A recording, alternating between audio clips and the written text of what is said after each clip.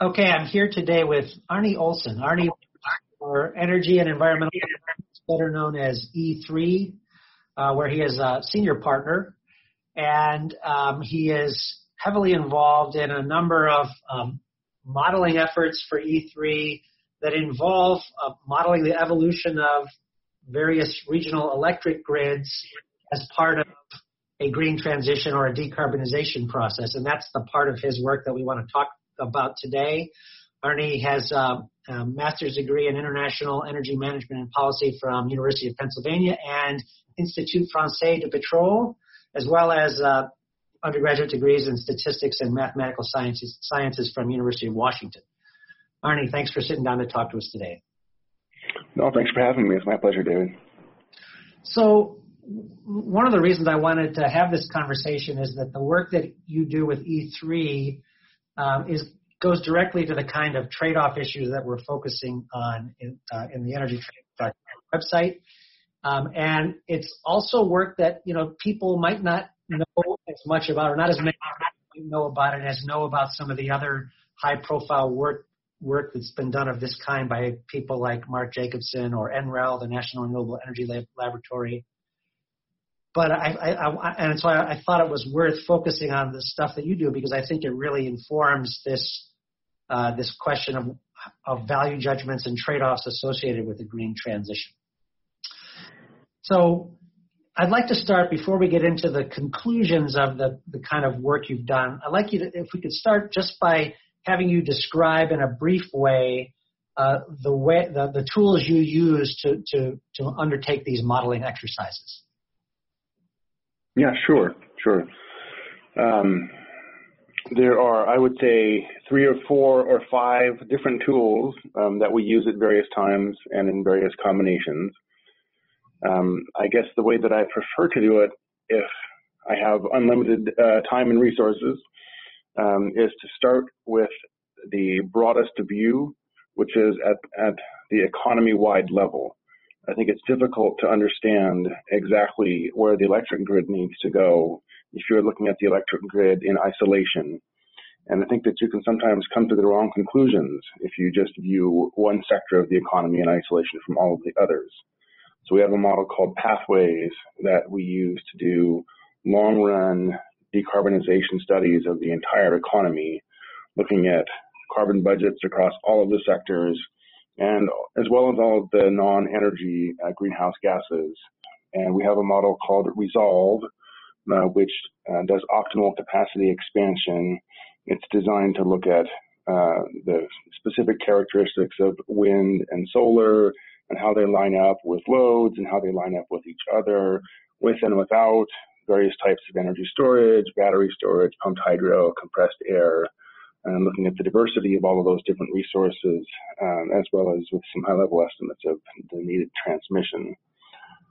So that allows us to get a 30-year kind of forward look at what the capital additions you might need to make to the electric grid.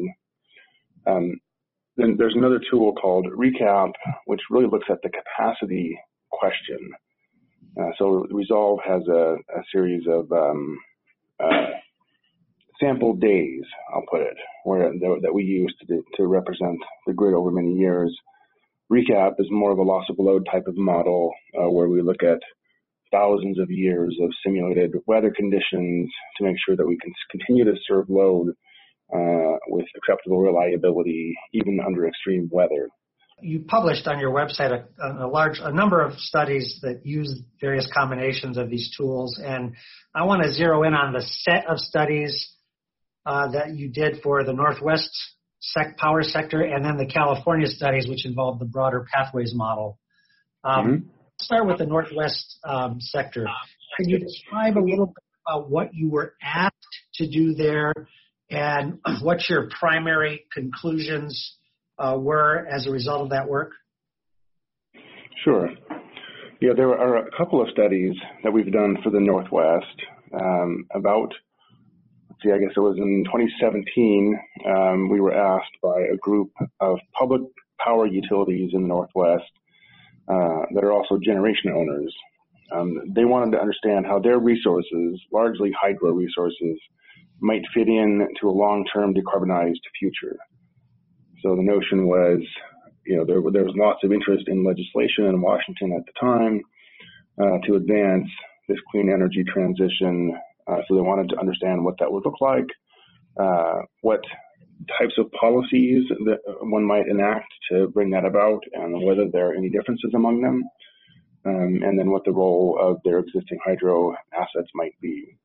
So from that study, largely involved or resolved, it was an electric sector only study. So we looked at the evolution of the Northwest grid between today and 2050 at various different levels of renewable penetration. And we also ran some cases that were constrained on carbon emissions. So just to understand, as you reduce carbon by 60%, 80%, 90% below 1990 levels, how the grid changes. And I would say the primary conclusion from that study, well, there's a couple of them. One is that, the good news is that you can do it. We can achieve 80% reductions or more below 1990 levels in something like the 2050 timeframe. The resources are available to help make the transition. I think we know how to operate the grid, or we've shown how to operate the grid to keep it reliable along those with that level of renewables. Some of the bigger issues are around transmission, really, and just the practicality of the build. But the resources are there if we can access them. But we did learn that a plan that focuses only on renewables is potentially suboptimal compared to a one that has a broader focus. And that was, we found that just an RPS by itself has higher costs. It misses things like replacing coal with natural gas, which is a very low cost way to reduce carbon by between 40 and 60%, while maintaining the type of reliable capacity that you need to ensure that you can serve load reliably. So we learned that a carbon price or a carbon cap is a more efficient way to reduce carbon on the Northwest grid than a single issue policy like an RPS. We also learned that if you were to do a prohibition on new natural gas generation, then that would increase the cost of the electric grid while hardly doing anything to reduce carbon. So that there was a notion out there that if we just stop building new gas plants and don't replace the ones that we have today when they come to the end of their useful lives, that will force us to transition away from gas. So we found that was a very ineffective policy mechanism. It raises costs, but by itself doesn't really do anything to reduce carbon emissions. The issue that we didn't study in detail in that effort was resource adequacy and long-run reliability. We've kind of left that as a follow-up, but there was a lot of interest in that follow-up, and so this last year, the public power group that we worked with before, called the Public Generating Pool, was joined by three of the large investor-owned utilities in the region, Puget Sound Energy, Avista, and Northwestern in Montana, to do a detailed study of resource adequacy. And there we found that the region is actually in very tight load resource balance today, needs new capacity over the next 10 years, particularly as coal resources are retiring. And even though wind and solar and potentially storage are projected to be added, those won't be enough by themselves to fill the hole that's left by the retiring coal with respect to resource adequacy. And then the question is, if you do build gas today, does that gas become stranded as you look at the long-run transition? And we found that we think it doesn't, because even in 2050, unless there's a lot of advancement in technologies, we think we still need some natural gas, and potentially as much as 20 or 25 gigawatts of natural gas in the Northwest, so twice as much as they have in the system today. So we think it's possible to have both a deeply decarbonized grid and reliable electric service. But to get there, you need to make sure that there is 20 to 25 gigawatts of firm capacity, which today looks like that needs to be natural gas. Yeah, this is a 2019 study. Is that correct? Yes. So that struck me, that both the conclusion regarding firm low carbon resources in both studies I found really interesting, and you have kind of a rejoinder to the concern that this will create sort of carbon lock-in, and that is that because of the prevalence of zero marginal cost resources like wind and solar on the system, that natural gas will only get used during emergencies, essentially, during reliability events. Yeah, definitely, and that's the way the natural gas has always operated. It's never been a baseload resource.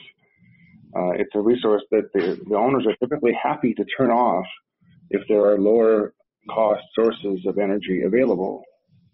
And so in a world where we're expecting there to be wind and solar available in large quantities during most hours, we would just expect the gas to run less and less and less over time. But when we need the capacity, we still need the capacity.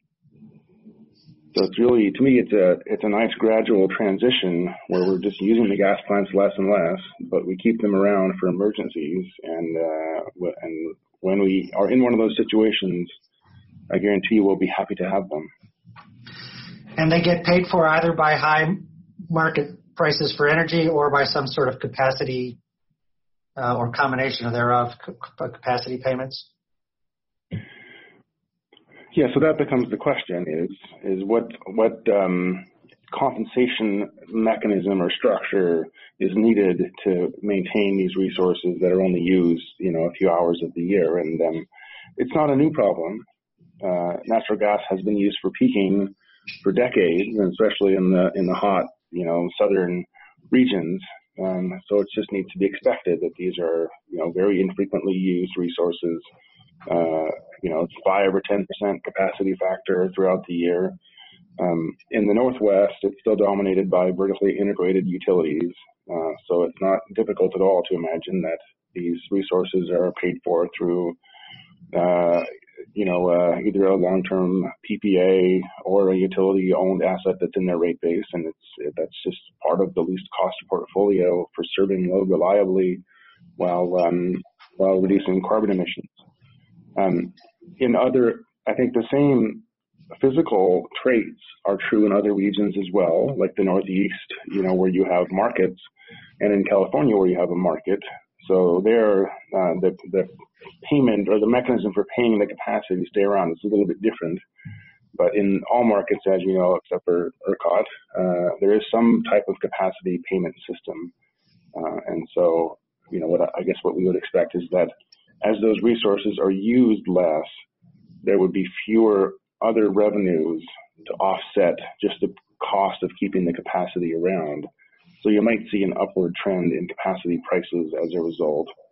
The natural gas pipeline capacity, it still has to be reserved on a firm basis. And if you're using that less, then you're getting less economic benefit from that as well. So that's another way that the unit cost of keeping this capacity around would tend to go up. But it's not a large cost when you look at it from the perspective of the entire electricity portfolio. Given what's happened with the cost of wind and solar and batteries, that we can get a lot farther without looking to some of those more exotic and potentially troublesome technologies than we used to think. So 80% reduction below 1990 levels, maybe even 90% reduction below 1990 levels can be achieved at an affordable cost with wind and solar and batteries as the new resources, and again, backed up with just enough natural gas to serve load during all of the other hours. If you want to go beyond that, if you want to go all the way to zero carbon, that's when we find that, obviously, if you're still burning natural gas, you're not at zero carbon. So how do you get those last few percent? The biogas or synthetic gas, zero carbon or carbon neutral gas, it fits really well with that type of a system. It might be very expensive fuel, and we typically model it at $30 or $40 per MMBTU. But if you're not burning very much of it, you almost don't care how much it costs. It also is a drop-in fuel, so it reuses exactly the infrastructure that you build for the transition. So we think of natural gas as being the transition fuel to keep the lights on, and if you can just slowly reduce the carbon intensity of that fuel, then all of the existing infrastructure gets reused or just continues to be used in exactly the same way, just with a different fuel source that is carbon neutral through its life cycle. So that pairs very nicely. It's a very nice transition all the way to zero, if you can imagine that amount of biomass-based gas or synthetic gas is available in those quantities and at those prices. The other technologies, nuclear and CCS, are different in the sense that they're very capital-intensive resources that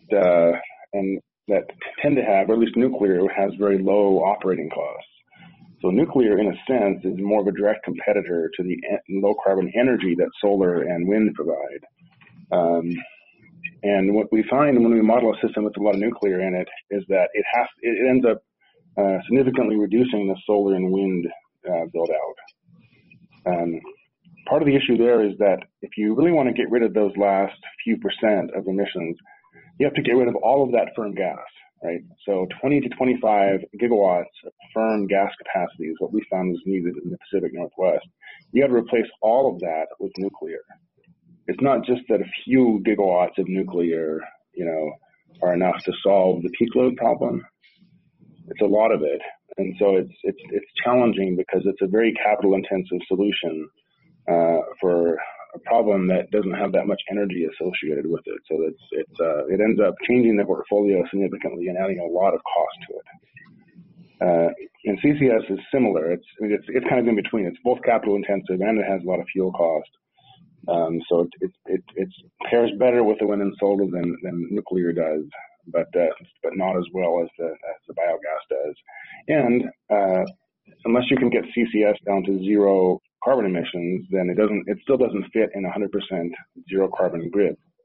If we run our grids our models all the way to zero, we don't pick CCS because we always assume something like 5 or 10% residual emissions from those technologies. And then I guess the last one would be the very long duration storage. And here, we would need a week or more, maybe even a couple of weeks worth of storage to make sure that you can serve load during typically it's the winter time where it's cold and dark and still. And we find these conditions everywhere that we've looked at these, we found those conditions in the historical record. And so it's not lithium ion, it's potentially hydrogen storage or compressed air or some other exotic form of energy storage technology, which you would then pair with wind and solar.